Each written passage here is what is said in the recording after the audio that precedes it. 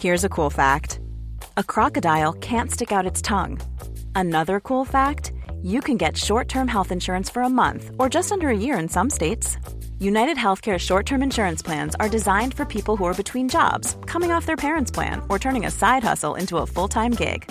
Underwritten by Golden Rule Insurance Company, they offer flexible, budget-friendly coverage with access to a nationwide network of doctors and hospitals. Get more cool facts about United Healthcare short-term plans at uh1.com. Wow. Nice. Yeah. What you're hearing are the sounds of people everywhere putting on Bombas socks, underwear, and T-shirts made from absurdly soft materials that feel like plush clouds. Yeah, that plush. And the best part? For every item you purchase, Bombas donates another to someone facing homelessness. Bombas. Big comfort for everyone. Go to bombas.com/ACAST and use code ACAST for 20% off your first purchase. That's bombas.com/ACAST. Code ACAST. Hiring for your small business? If you're not looking for professionals on LinkedIn, you're looking in the wrong place. That's like looking for your car keys in a fish tank. LinkedIn helps you hire professionals you can't find anywhere else, even those who aren't actively searching for a new job but might be open to the perfect role. In a given month, over 70% of LinkedIn users don't even visit other leading job sites. So start looking in the right place. With LinkedIn, you can hire professionals like a professional. Post your free job on linkedin.com/people today. Am I tough enough? Strong and stable leadership. Total rhubarb. Hell yes, I'm tough enough. Shut the fridge. Not another one? It's the Politics Show Pubcast. Hello and welcome to the Politics Show Podcast. Love podcasts, hate nonsense. It's the Politics Show Podcast!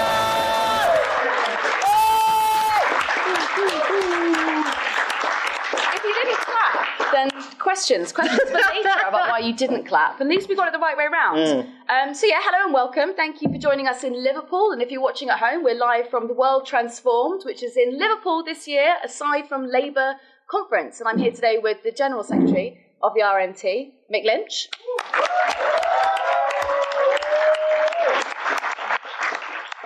And, oh my God, I should have checked your title because you've got a bigger title now at Huck Magazine. What is your big title now? Digital editor of Huck Magazine and Sandwich Magazine as well. It's a magazine about sandwiches. It slaps. You should buy Huck Magazine because it's beautifully printed and Ben does a fabulous job with the politics on there. And he's also an ex-terrorist. If you'd like to explain that. No further questions, Your Honour. Okay, great. No case to answer. Let's go straight in. I think the obvious place to start would be HS2, the big announcement that came last week. How did the union react to that? Well, with a little bit of a shrug of the shoulders, because it almost seemed inevitable. I've never seen such a cock-up of a fairly simple communication that we're going to stop and cut HS2. It took them 5 days to work out how to say that simple phrase, but it's very disappointing. I know it's controversial, but there's nothing worse than stopping a project halfway through. We should have had a high-speed line, and if Corbyn had been elected in 2017, we'd be halfway constructed now. Should have started in Scotland, it should have come from the north, it should have come up from the south and met in the middle. And it's an inevitable farce, really, that we've experienced. We're in favour of high-speed lines, and we don't think it's an either-or. If you have a high-speed line, you don't have local transport, local buses or whatever, because they're just telling lies anyway about all these projects. None of this stuff that they've coated it in is going to stand up. Harper was on the telly this morning when I was having my shower, which wasn't a coincidence, it was planned that way. And he was just making it up. He said that the projects that the North is supposed to put up with now were just examples of things that may happen. So the whole thing is a farce, and it's a tragedy, and anything you want to add to it, but it's just another example of why they've got to go. They have to go, and as quick as it can happen, the better for everyone. It's a disaster. So you're not convinced by the new Network Rail North, or this big expansion that's going to take place, apparently, all in the north of England? No, I think it's all cobblers, to be honest with you. I don't think any of that's going to happen. They didn't even consult Network Rail about how it's going to work. They're now saying that all the money is not there. It's unspent money, and they will want to keep that for tax cuts later on towards the election. I don't think you'll see diggers in the ground and people working on these projects for any time at all. I think it's a whole farrago of lies and incompetence. But also part of it is, right, that a lot of the projects that they've done, much in the same way as the 40 new hospitals. When you actually drill down into it, these are projects that are already happening. They're already going, and like a lot of them are projects that have already been completed. So it was like one in Nottingham. They're like, we're going to extend to wherever the fuck. Already extended. We're going to in Manchester. We're going to extend to like extended 5 years ago. Like it's nonsense. And I think the reality of it is like they're trying to sit there and spin it as they are taking this money from this white elephant project, which also like I think not enough people have talked about the fact that it will take traffic off of the main lines, and that's the point of it, to allow there to be an easing on the main lines so that like local services can run. It will like they're going to take it from this project and instead distribute it in a local manner. But the reality is like a huge percentage of that is going on road projects, and a huge percentage of that is on potholes. And I'm sorry, but like this pivot toward like not putting it into public transport.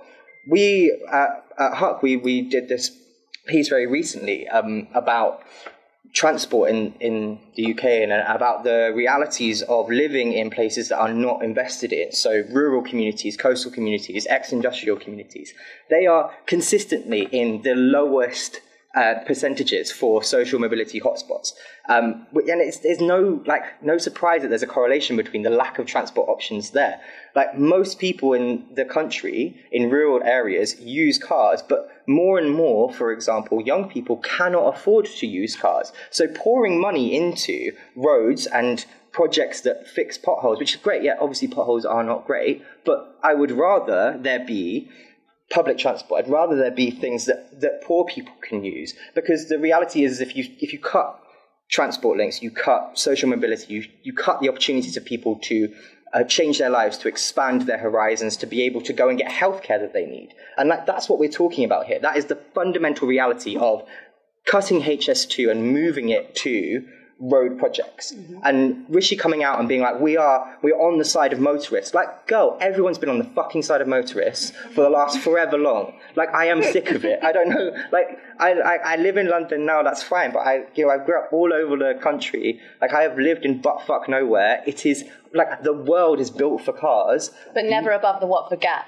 You know what? I've been to Birmingham a couple of times. But the cherry on the top is that now it's been revealed they're going to have to put the train, go high speed from Old Oak, because they're not going to build Euston until somebody pays for it. And if you've ever been to Old Oak Common, and I used to work there, it's where my railway depot was, it's the arse end of nowhere. Nobody wants to go there, and you'd have to come off the line, go up to Willesden Junction. If you want to try that walk, I'll take a full body armour outfit with you. All these people with their cases, up to Willesden Junction, get the Bakerloo line into Euston. And then when they put the trains back on the conventional line, they'll go slower than the Avanti trains go now, because they're not tilting trains. It will go on conventional network. It will go at 110 miles an hour rather than 125, and it will have less seats on it.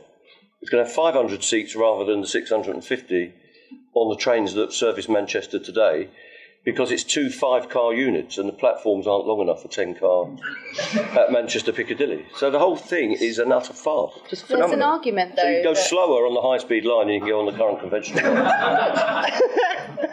There's an argument put down by government, and I feel like someone should give the Conservative line, and I'm glad it's me. It always is.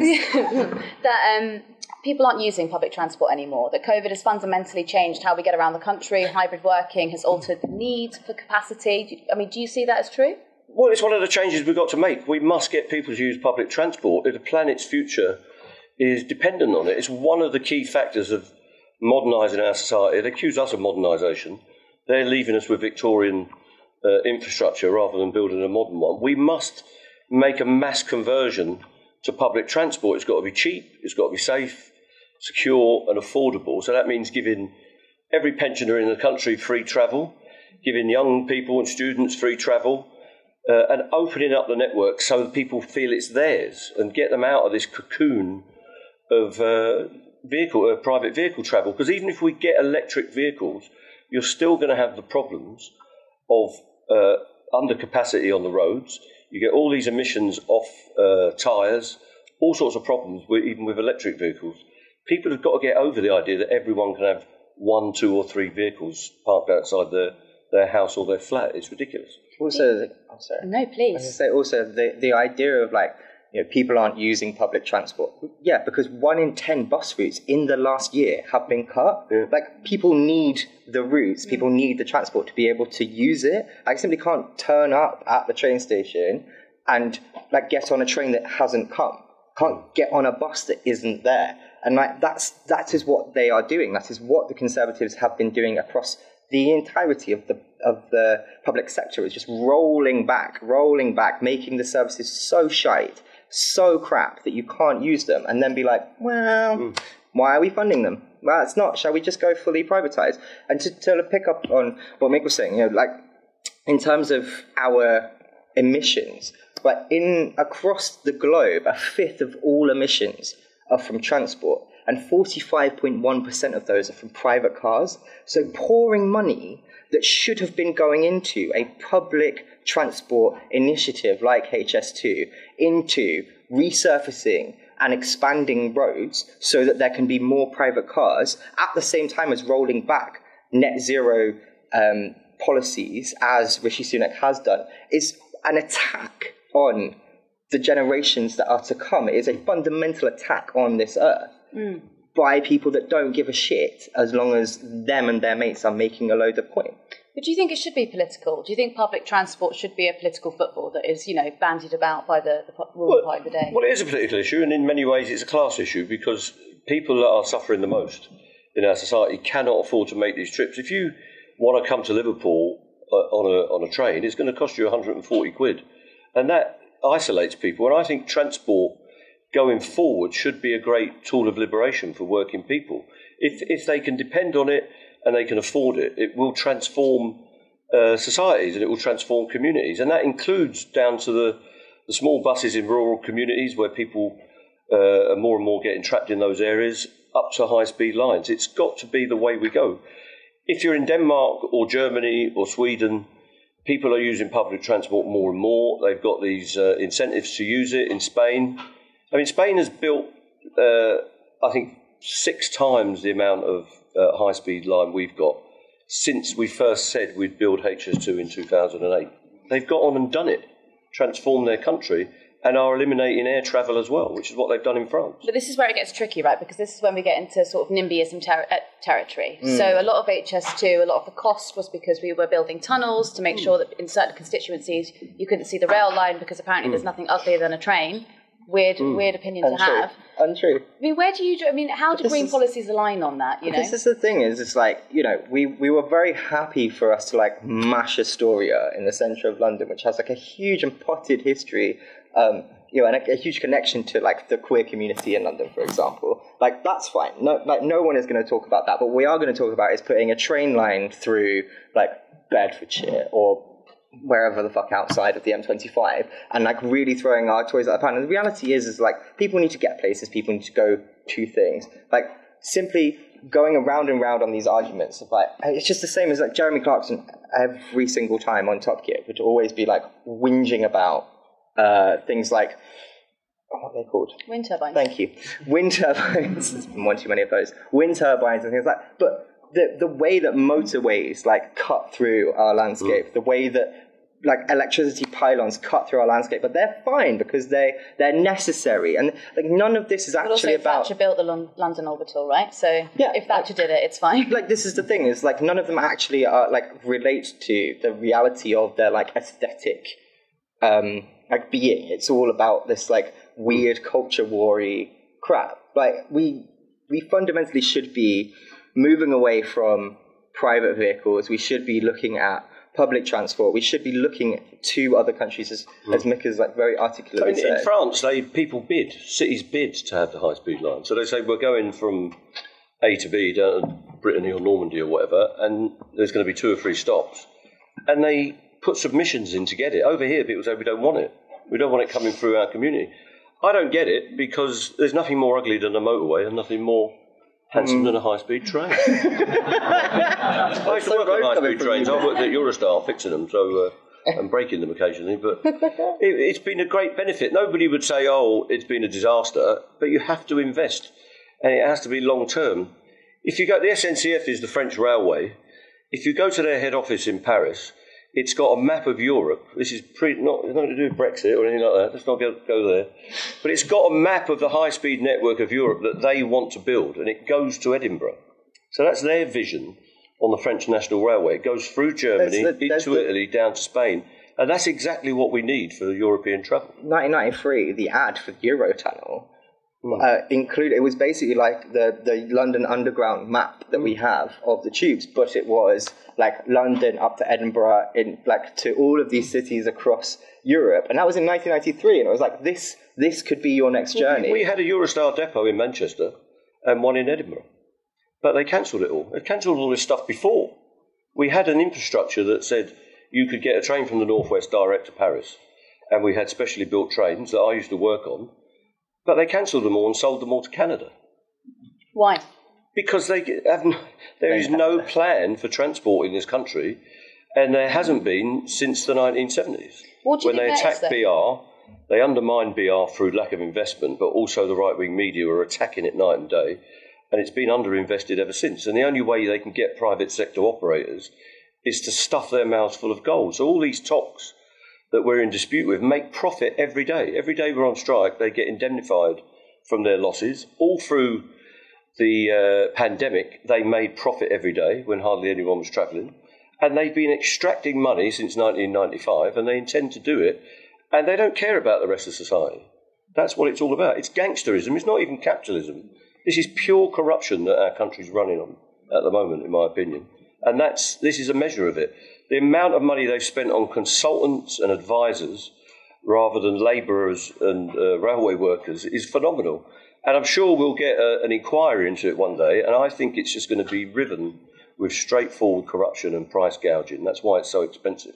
Well, let's talk about that. So Mark Harper was in front of a select committee not too long ago, and he was forced to admit that the dispute has probably cost the taxpayer more than it would have been to just resolve at the beginning. So the savings they were seeking to make from the unions, from the workforce, is £200 million. That's what they wanted to say. One of the chief executive of one of the TOCs, who's not in the dispute, because there are some that aren't under the DfT's control, he said they've foregone £1.5 billion of revenue. So they're 7.5 times over what they wanted to save through fighting the dispute. If you take what the hospitality industry is saying, because they're the ones that are chiefly affected, they're saying they've lost £3.5 billion worth of turnover. So they've spent £5 billion to save £200 million.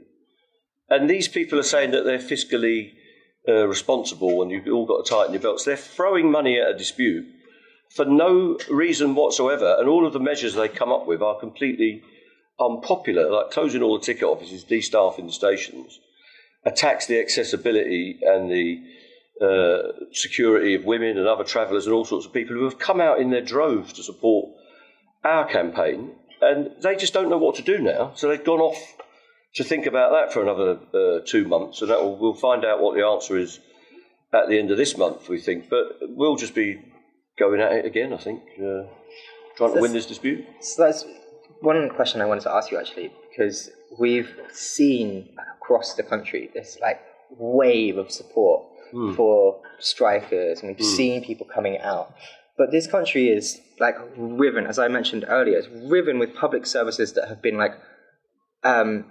intentionally underfunded to the point where people using them have now sort of found workarounds, right? Yeah. And how do we, as people that support the strikes, how do we, as people that are here, backing you the whole way, how do we all make sure that the strikes don't become part of broken Britain? So people trying to get to work simply factor in the fact that 2 days out of the week they're not going to be able to get in, or they're going to have to take a workaround. How do we make sure that they still have the impact that they need to have in order to make sure that you win? Well, it'd be nice if people went out on the picket lines and supported the doctors and the others, the consultants and the junior doctors, as well as railway workers. But there are a lot of strikes going on at the minute that don't break through the news barrier, if you like, whatever that is. As Unite have got dozens of strikes running. We've got to make sure that we're all behind. And when you answer these questions about, who do you support, I'm sure all of you in this room will be supporting strikers as opposed to Rishi Sunak or whatever his name is, Mr. Hunt, and all the others. And we've got to get out on the streets. I think the TUC should be doing more. We've got to get people active about these anti-trade union laws, which are an attack on all of you. You've all got to join unions. You've got to be campaigners in the unions. You've got to be forcing your union officials to take action to get these campaigns up and running. And we've been saying, myself and Dave Ward from the CW and others, the unions have got to be out with all of the other campaigns as well. So no matter what's going on in your community, we've got to be there with you, learning from each other and how we keep campaigning. But it's going to be a struggle. It's not easy, but our people are determined to carry on. I think this is the thing, and I think that we, as a movement, as a left, really need to learn from and understand is the necessity of being out in communities. We've been very, very, over the past six years, I'd say, since 2017, the election, been very, very good at sort of mobilizing for a specific moment. So whether that is the general election in 2017, the general election in 2019, whether it's Sorry, I'm laughing. Delivery. It was your delivery that was very funny. Actually. Whether it's any one of the incredibly important labour struggles that are going on right now, or struggles against the hostile environment. We're looking at struggles against the increasingly and ramping up of transphobia, for example. What we're really, really good at is siloing ourselves off, and we're never very good at being able to come out in solidarity. And one question I wanted to ask you was about how do people utilize, because I think that the rail strikes, probably of all of the strikes, of hot strike summer, hot strike autumn, then hot strike winter, and then hot strike spring into the summer again, have been the ones that have been the most powerful, the ones that have cut through the most. I think that's in no uncertain terms down to you and a lot of the ways that you have brought the arguments to people in the mainstream. Well, that's true, but I think how do we utilize our support for them into a broader movement? How do we make sure that the people that are oh yeah, I really like that guy, yeah, he brought it to Kay Burley, she was chatting shit. How do we get those people into then organising in their workplaces, in their communities, in their places? Well, this is the thing. And it's in this movement that we've got now. If you look around this room, people are very similar. I always ask this question: how many bricklayers are in here now? Any plasterers? Good man. Former, you escaped from it.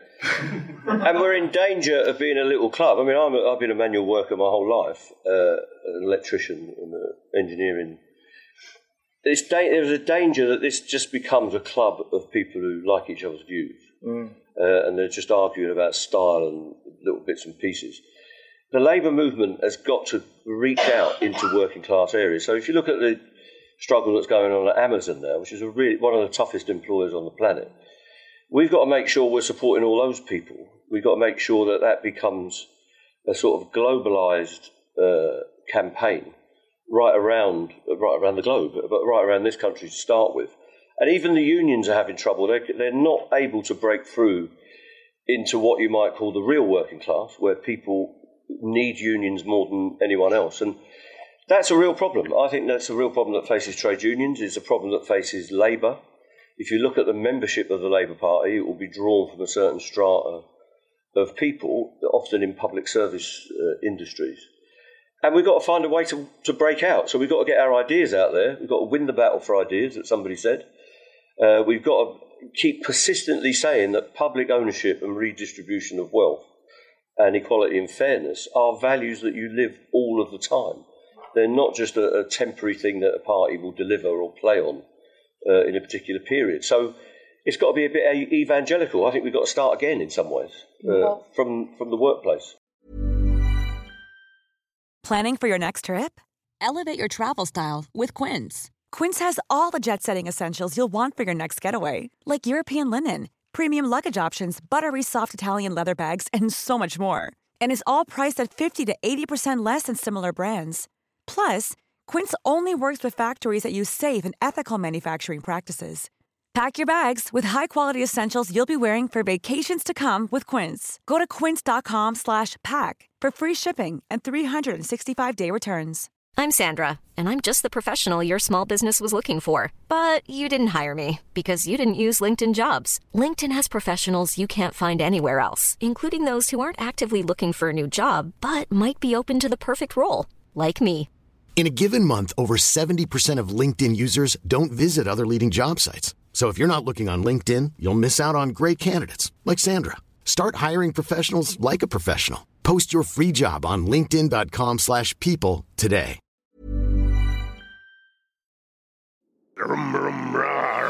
It's the Politics Show Pubcast.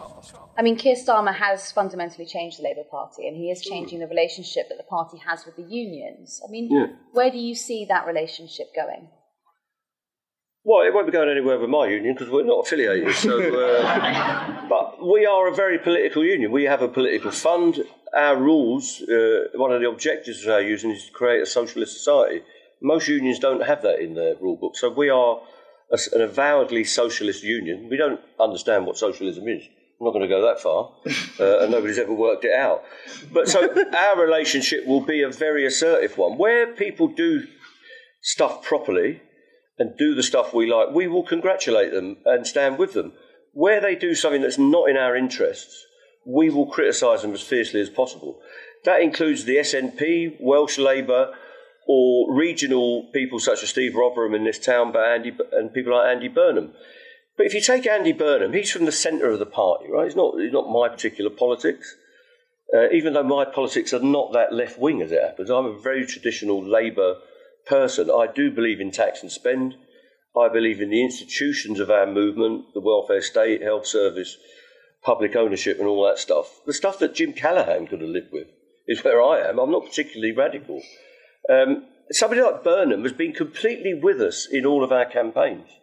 And I find that remarkable, where somebody who's as centrist as him can stand with trade unions, but the front bench of the Labour Party has almost seemed to be embarrassed by people like me. There are plenty of people that are embarrassed by people like me, most of my family and certainly my kids, when they see me. And I just think the movement's got to come back together. They've got to work out what they are, and they've got to stop being so managerial, the Labour Party. They've got to let their hair down a bit. Maybe we'll see that tonight. But you're going to have to negotiate. Patel last week, Farage. Well, Farage, you might be here again. You're going to have to negotiate. This is the government in waiting, allegedly, if the polls are anything to go by. Do you think that you will have, now this is pure speculation, can you imagine you'd have an easier time negotiating with the Labour government that you've had with the Conservatives? Well, they're not a pushover. Some of you might be too young if you remember the fire brigade strike when John Prescott, who was meant to be the voice and liaison with the unions, he faced down that strike and defeated the fire brigade union. What year was that? Was that 89, I think? Anyway, quite a long time ago. And they're not going to be a pushover. We've had trouble with Ken Livingstone in London when he's been the mayor, but that doesn't mean you get divorced. I mean, we're not affiliated, and most unions are not affiliated in this country. But we will still keep going with the idea that there's more than one string to the Labour movement bow. There's got to be a cultural sector, which is some of this is about. There's got to be our new media presence. There's got to be artistic sector. There's got to be industrial trade unions that are fighting their corner, and there have got to be politicians that are pushing forward a detailed agenda for change in the country. Those three things will often be in conflict with each other, and there'll be tensions. But the Labour movement can live with that. I don't think there'll be a pushover, but it's still their policy to have public ownership of rail. We want them to go further and allow the cities and boroughs to have municipal bus companies. We want public ownership of the freight system and the ferry system around our country. So we've got to keep pushing that. It took us nearly 100 years to get public ownership of the railway the first time. It took my union nearly 50 years to get recognised by the rail company. So we're not going away. And just because you get disappointed doesn't mean you give up. And I think that is one of the problems with the Labour movement as well at the minute. There was a rush of people who joined under Corbyn, and that was great. But there's also been a rush of people at the first setback, which are two setbacks, losing 2 elections, and then the right wing coming back. They're loving what's going on. They're loving the mass exodus of those new activists leaving the Labour Party because it leaves the field for them. So if you want to be a Labour activist, Labour movement activist, a trade union activist, it's a life. It's not something you do for 18 months and get a few T-shirts and badges and then move on. I mean, look at the state of me. I'm only 40. Just for Christmas. But I've been doing this since 1978, and it's always been a struggle. And you've got to stay with it. If you believe in the ideas that we hold, you've got to believe in them for your whole life. And you don't give up just because you're getting setbacks. And there is too much of that. There's a bit of flighty socialism, I think, amongst the younger generation. Am I allowed to say that? But that whole Corbyn thing, it was very much based on ideas, and that's good, because ideas are really important. But it wasn't based on a lifetime of commitment, in my view. That's my criticism back to some younger activists. You can't just move on like a butterfly from one thing to another. You've got to stay with the struggle, and all of the struggles have got to be joined together. And it's a permanent struggle. I think somebody else said that. I think I've heard that once or twice. I would say, I think you're right. I think there needs to be a commitment to our aims. The thing that I've struggled with over the last few years, and actually I think since the 2017 defeat, is the willingness of people to pour their lives and more like their resources, both like financial but also their energy, emotional and physical, into talking shops, into just sort of like navel gazing, like let's fight for a certain thing in our CLP, let's fight for a certain constitution of momentum, let's fight for this. The more and more I sort of look at it, and some of my like dearest friends, partner, like people I surround myself with are in the mix of this, and that's fine. But the more I look at it, the more I think, well, the more that you're all arguing in a CLP, or the more you're arguing about which momentum faction it is that are going to be in charge of momentum at this point, the less that we're actually doing things that materially impact the struggle, and the less that we're doing things that actually matter. So, in the aftermath of the 2017 election, for example, instead of this sort of like big, look inside of ourselves, actually, I think what we should have done is been like, we ran a fucking stonker of a campaign. We were out there in constituencies, in communities that no fucker, like 6 weeks previously, would have put us competitive in, and we were. And the reason for that is people like you who were in here, people across the country who were committed from those areas who were ready to go. That was the moment where we should have gone, okay, we didn't win this time around, but what we do know is that we have people in communities across this country who can go and be part of those communities. So, like, what is going on in your community? Like, do you need... Like, is there a need for a food bank? Is there a need for a solidarity campaign for a local strike? Is there, for example, like where we are in Liverpool right now, the church just across the road, every single Thursday during term time, runs a baby bank for young women and people that have children in this area that do not have the ability to be able to get milk, etc. Like, why are we not there? Like that. So for me, the flightiness of it is... fine, if we're going into the traditional way of building the Labour Party and the Labour movement is in the municipalities, towns, I think is the easier way to say that. And if you take what was going on in Poplar in the 20s and where Attlee came from, I don't know where he came from in his family, but his life was spent in places like you're talking about, in youth centres, feeding boys mainly, putting boots on their feet, collecting stuff. And that's where his vision of the welfare state come from. It doesn't come, that kind of commitment to socialism doesn't come from reading an online dissertation about two-thirds of something. I don't know. It comes from a lifetime of being committed to the working class and the struggles that they're going through. And if it is to counteract racism, for instance, the strongest way you can counteract racism is through working class activists having the ideas in working class communities. And what a lot of working class people think, in my experience, is they're being lectured about certain issues.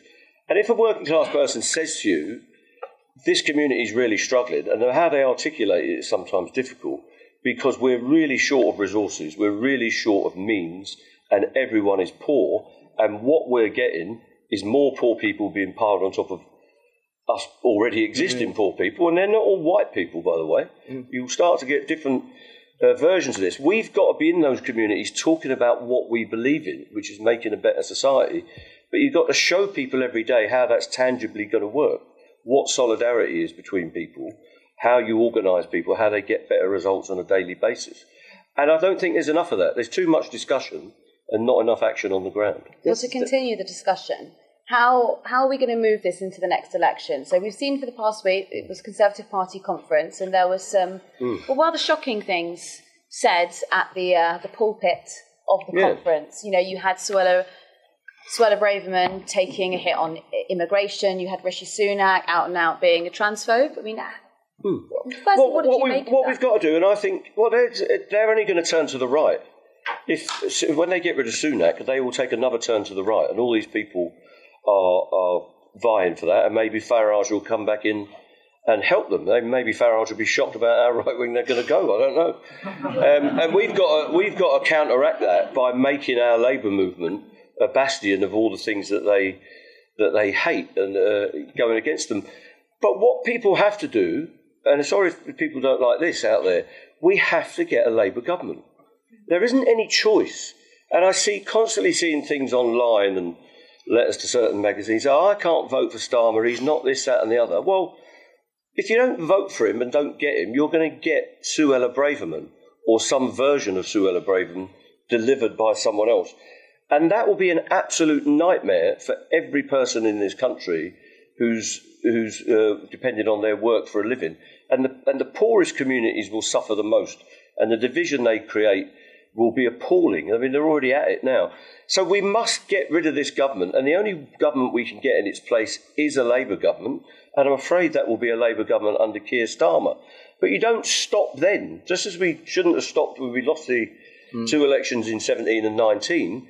If Labour win, we don't let them off the hook. We don't just say, oh, well, you've won, do whatever it is that you're going to do to water down your policies and get on delivering this insipid brand of the Social Democratic Party or whatever it is. It's probably not even as good as that, the way it's going. But we've got to keep them under pressure because it is our movement. It doesn't belong to Keir Starmer or Rachel Reeves. They'll be gone eventually, as will I and as will everyone else. But the movement itself will continue. So that's why it's called struggle. It's got to be permanent and you've got to keep at it, whether they win the election or not. I hope they do win the election. I can't think what will happen if they don't.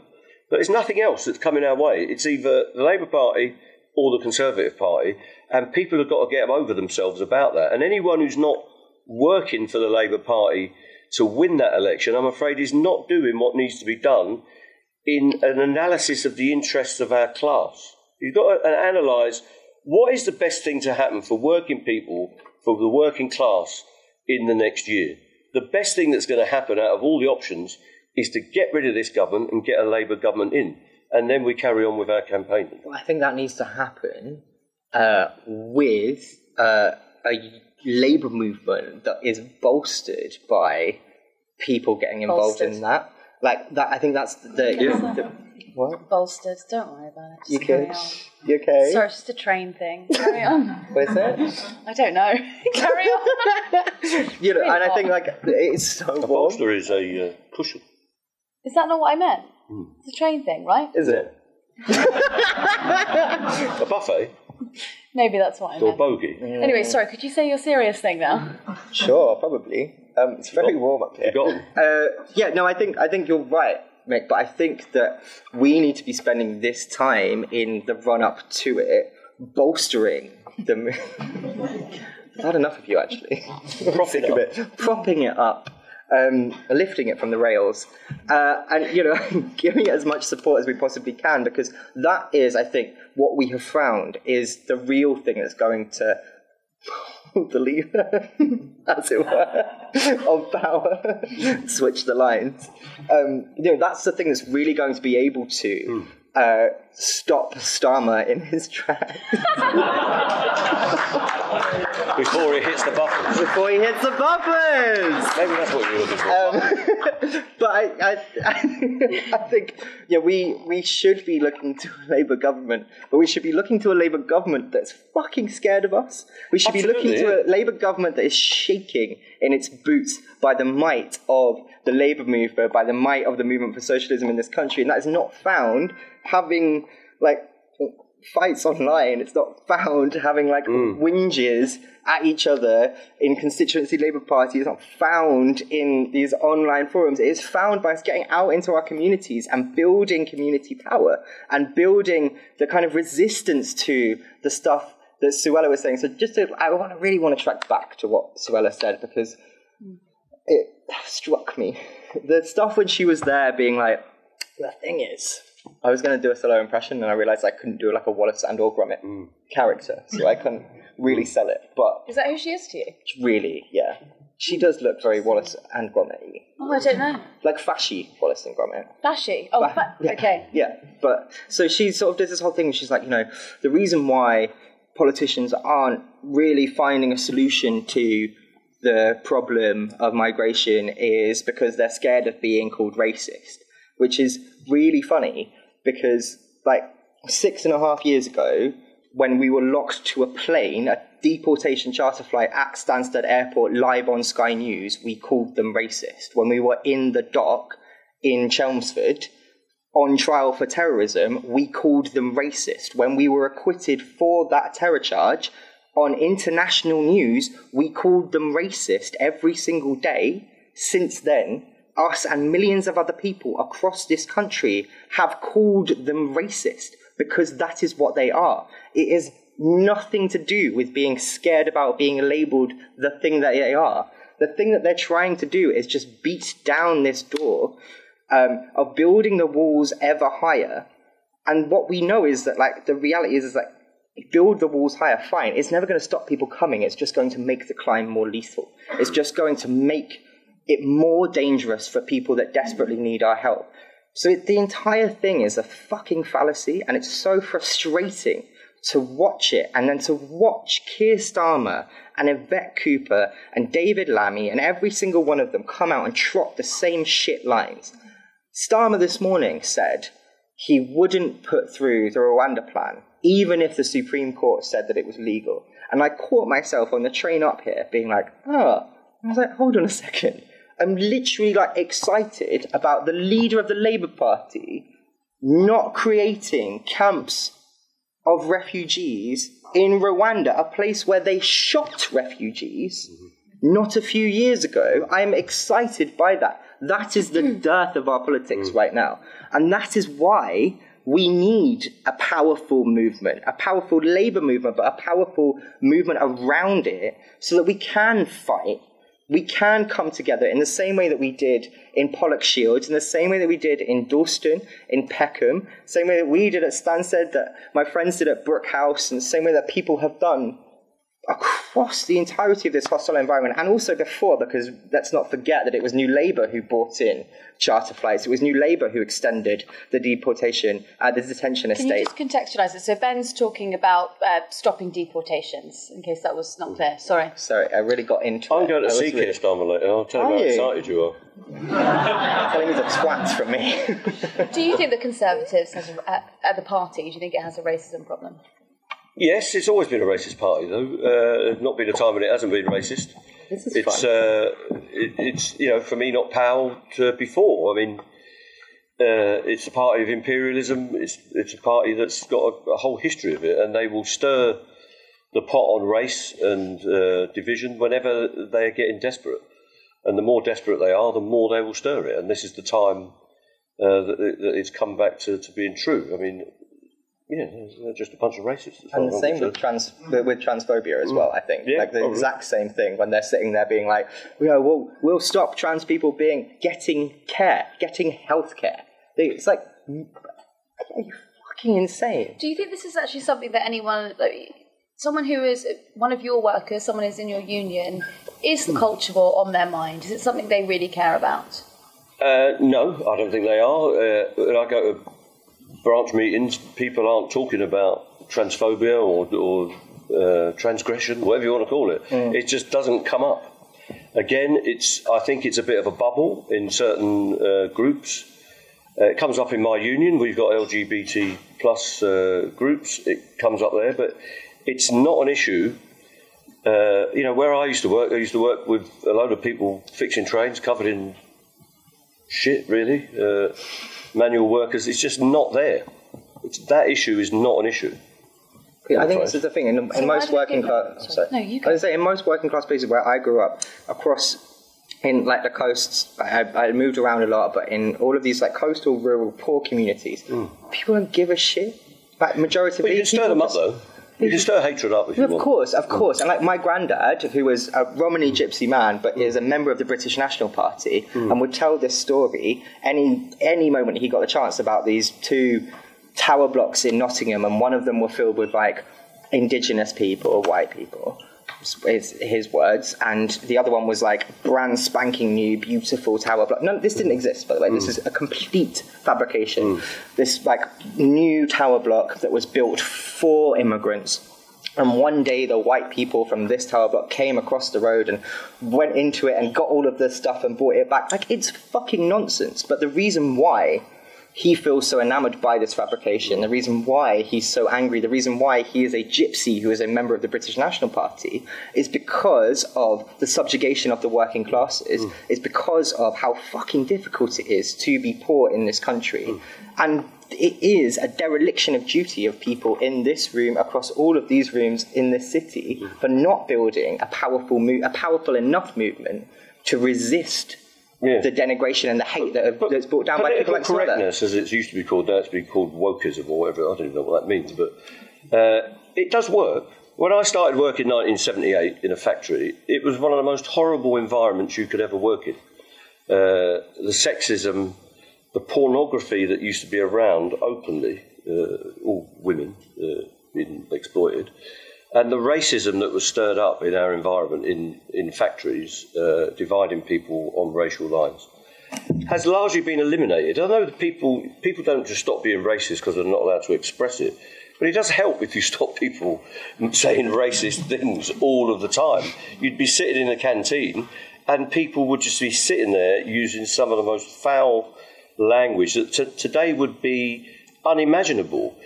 And working class people do challenge each other on that. You're not allowed to sit in any canteen, or even on a building site or whatever, spouting overtly racist and probably sexist stuff. Probably sexist stuff is probably not as challenged in manual work environments, but it has completely changed. In those environments now, it doesn't exist. So I'm not against culture wars, whatever you want to call it. I think political correctness has worked, and all it means is you're polite to people. You don't wind people up by calling them things they don't like being called. So, and it doesn't matter what your particular category is. Most people are in more than one category, in my experience. They're in all sorts of categories. True, bestie. So, shut your mouth and stop being a racist is quite a good tactic, I think. So true. Yeah. That's a really good, really good place to pause there. Let's do some questions. Mick's got to go in a minute. So, Laura, where's Laura? Here she is. She's going to come and grab the mic. If you can really keep them short and sweet, just in the vein of a little bit of socialism, can you try and give some time to your fellow, man or woman? That'd be great. Pardon? Just all of them. Ben, I'm really hot. No, please, Ben, carry on. I'm really hot. I've always said this about you. I'm not going to go there. After the GB news. Yeah. I'm sitting like that. Uncle. Yeah. Right, where are we going? Should we go over here? A couple over here, Laura. Oh, no, she goes. Laura's choosing, so... It's not on us. Lovely. Go for it. I think you have to speak up, and that's just going to go online, so just, as loud as you can. Did you hear me? Yeah. Oh, it is. Thanks very much for the discussion. Really interesting. Mick alluded to the fact that the decision at the next general election is Labour or nothing, and does that sort of make you not think that proportional representation might be an idea here, so that we can build some sort of progressive alliances and actually have sort of governments that aren't just short-term, sort of 4 or 5 years, and that we can sort of build long-term goals and not have sort of capital projects that are just cast aside from time to time? Yeah, I do. I recognise the arguments for proportional representation. I'm not entirely convinced by it yet. I mean, it will mean permanent coalitions. And I remember the coalition we had before. And if you just say Royal Mail, privatisation, and what was the other one? The student fees, right? They were both, the Liberals put both of those in. And you would be giving power to the Liberals permanently. And so what happens in proportional representation, and I was in Ireland last week, they've had it there since the foundation of the state. There's very rarely been a majority government, and you end up with this consensus in the middle, and then you end up with a load of independents on the edges, which is what's happened in Ireland. And I don't see that the politics are particularly different. If the country's going to move to the right, it will move to the right under PR. You might argue that it will be held back, but that's what the Liberals said with Cameron. And all that happened is they got pulled to the right themselves. So I'm not entirely convinced by it, and I do think it makes some fairly mundane politicians who've got no ideas and can't commit to any particular cause, the people that are the kingmakers all of the time, and everything revolves around their needs. But I do recognise it's been a problem of people being unrepresented. Yeah. So just before, Mick, you mentioned in regards to HS2 the possibility, the probability of corruption, especially even widespread corruption. Absent of an official investigation, and who knows how legitimate that would be, depending on how cynical you are, what advice would you have for what to look into or what to look out for? It was the thing about corruption. Corruption is not necessarily illegal. So things being bent and being in favour of the rich isn't illegal. In fact, it's the way the society works. So when I talk about corruption, if you look at the railway industry at the moment, you've got rolling stock leasing companies who do nothing. All they do is set up very complicated financial instruments with banks and bondholders. They make profit all of the time. Whether no trains run, they're making a profit of about £250 million a year. There is no risk. They put no capital at risk, and they've got no risk of not being paid. Right? It's the same with the train operating companies, and it's the same with many of the contractors that are building these big projects. When I say that is corrupt, I don't mean it's illegal and somebody's taking £50,000 and putting it in a false account. That would be illegal, and somebody might go to prison for that. This is just structurally corrupt. It's not even what they describe as capital, where you... So if you've got somebody to come and build an extension on your house, right, you might get 2 or 3 builders, and then one might say 25 grand, the other one might say 28, the other one might say 30. That's capitalism. That's the way it works. And you get a good job, and hopefully you get a good price. That doesn't seem to be happening in our society at the minute. The rich just keep getting richer and richer because they've got their hands on the levers of power. And it's one of the messages we've got to give to working people. If you take their hands off the levers of power and put democratic hands that are based on fairness, we will have a better society long term. Everyone will be healthier, people will be happier, they will live longer in working class communities. And that's what, and I'll take the point about PR, that's what we've had in much of Europe. And that consensus has lasted for a much longer period. And so when you go to Denmark or the Netherlands, you're always looking upwards because they're all so big, is what I get, and we all seem so puny. And that's because their society is more equitable, and it has been for a long time. We don't seem to be able to grasp those concepts that you've got to keep at some of these values forever, and we have chop and change. But I don't know where the corruption lies. It lies all around us, I think, and most of it is legal. Anyway, I went a bit off piece there, didn't I? It was good. It was I liked actually, it. it was beautiful. I enjoyed it. Hi everyone, thank you very much for everything you said. And I'm conscious that a lot of people are probably here because they really enjoy the quality of the podcast and discussion, and ultimately the quality of the discourse that it promotes. Obviously, Mick, you mentioned Kate earlier. There won't be discourse if you don't put that there. Thank you. Cheers. Alongside all the other things in terms of building an alliance that we talked about earlier, how high up on the priority list do you think pursuing a good quality of discourse is there, considering that obviously 2 out of 3 of you on the sofa have faced quite significant pushback from the media and this real negative side? Which two? You're which two? Sorry for not implicating you there. I've done nothing. I'm implicating. I'm quite encouraged by the new media. I think it's good because people get the chance to concentrate on issues. It's not 2-minute or 2-second sound bites, which you get off the mainstream media in general. So I quite like it, but it's got to reach beyond the existing audience. And I also quite like set-piece speeches where people come out and try and explain.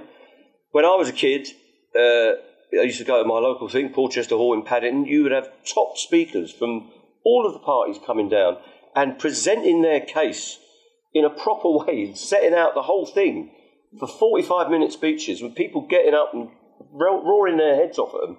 And both Heath and Wilson and Callaghan and all those people could deal with hecklers. That little heckle that Andrew Boff did the other day, the politest heckle I've ever seen in my life, was wasn't a booted heckle, out. He said a word. These politicians used to be more robust. They used to go out and do 3 or 4 meetings every night with a turn-up-and-go audience. They didn't know who was going to come in through the door, and they used to take it.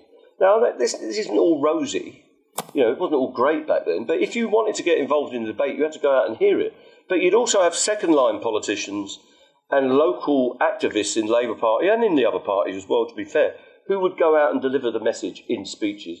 I think we've got to get back to some of that, or we need channels where people can develop ideas. And it's the development of ideas and concepts and principles that I think is missing. Everyone's going for this policy and that policy, or spend that $250 million there, and that's going to solve this, and then transfer that money from that budget to that budget. It's a load of nonsense.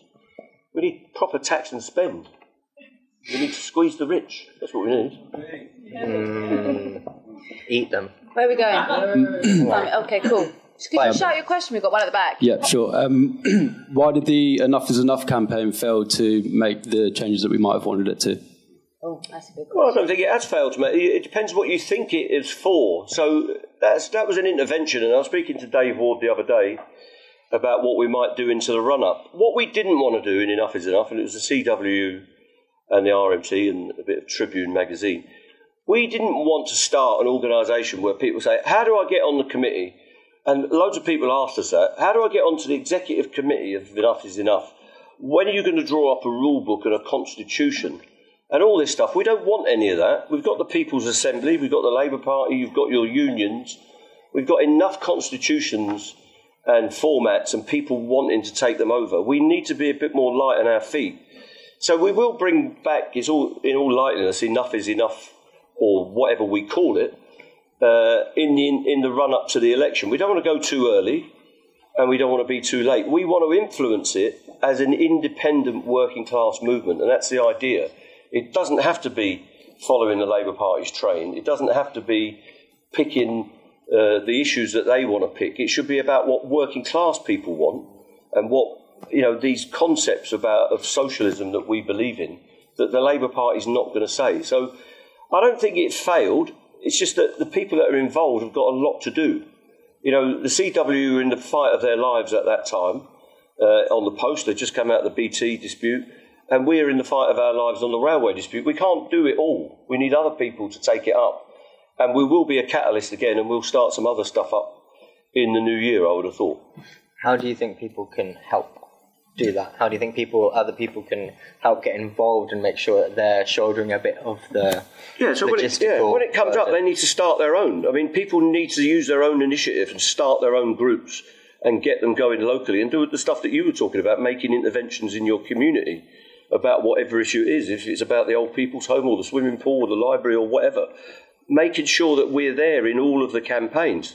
I mean, one of the greatest nights I had was at a mosque in northwest London. I'd never been in a mosque before. And we had a massive meeting there. Loads of people turned out, some old lefties, a lot of people from the community, Muslim people and Hindus and all sorts of people. We had everyone there. But what I found out is what the work that mosque does every day of the week.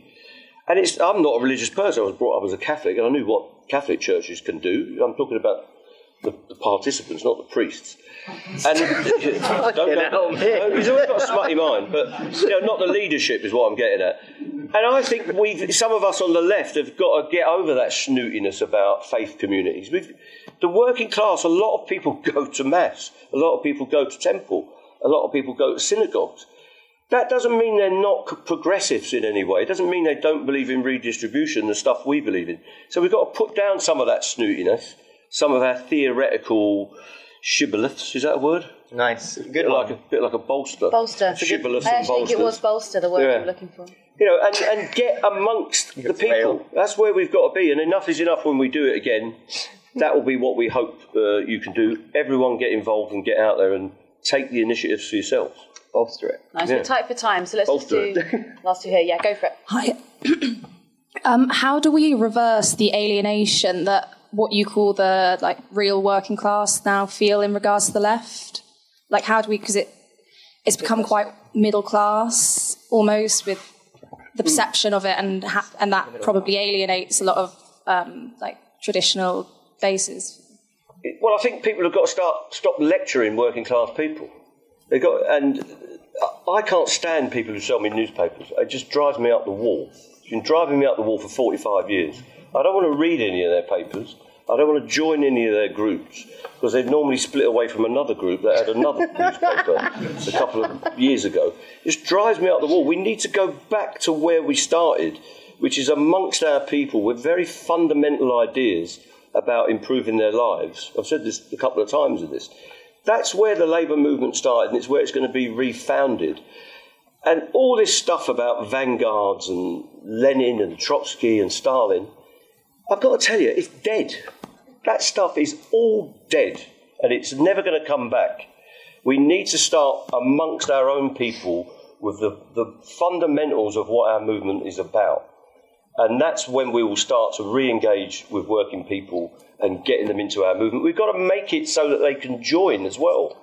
It's very difficult to be active if you're not as articulate as people that have been to uni and got A-levels. If somebody like Angela Rayner is a remarkable example of somebody that's broken through that. But the rest of the people over in that hall, certainly the ones that are making speeches, have come from a very narrow definition of what a professional politician is. And we've got to change that. And I do think the hope for that is the trade unions. The trade unions have got to get in and get more people involved in direct politics, intervening in their local CLPs and local campaigns and all the rest of it. Right, we've got to wrap up there. I'm really sorry. But thank you so much, and I hope that you enjoyed it. That was all right. Thank you for standing as well, if you did stand. I'm so sorry, you must be really tired. So go get yourself a drink. Yeah.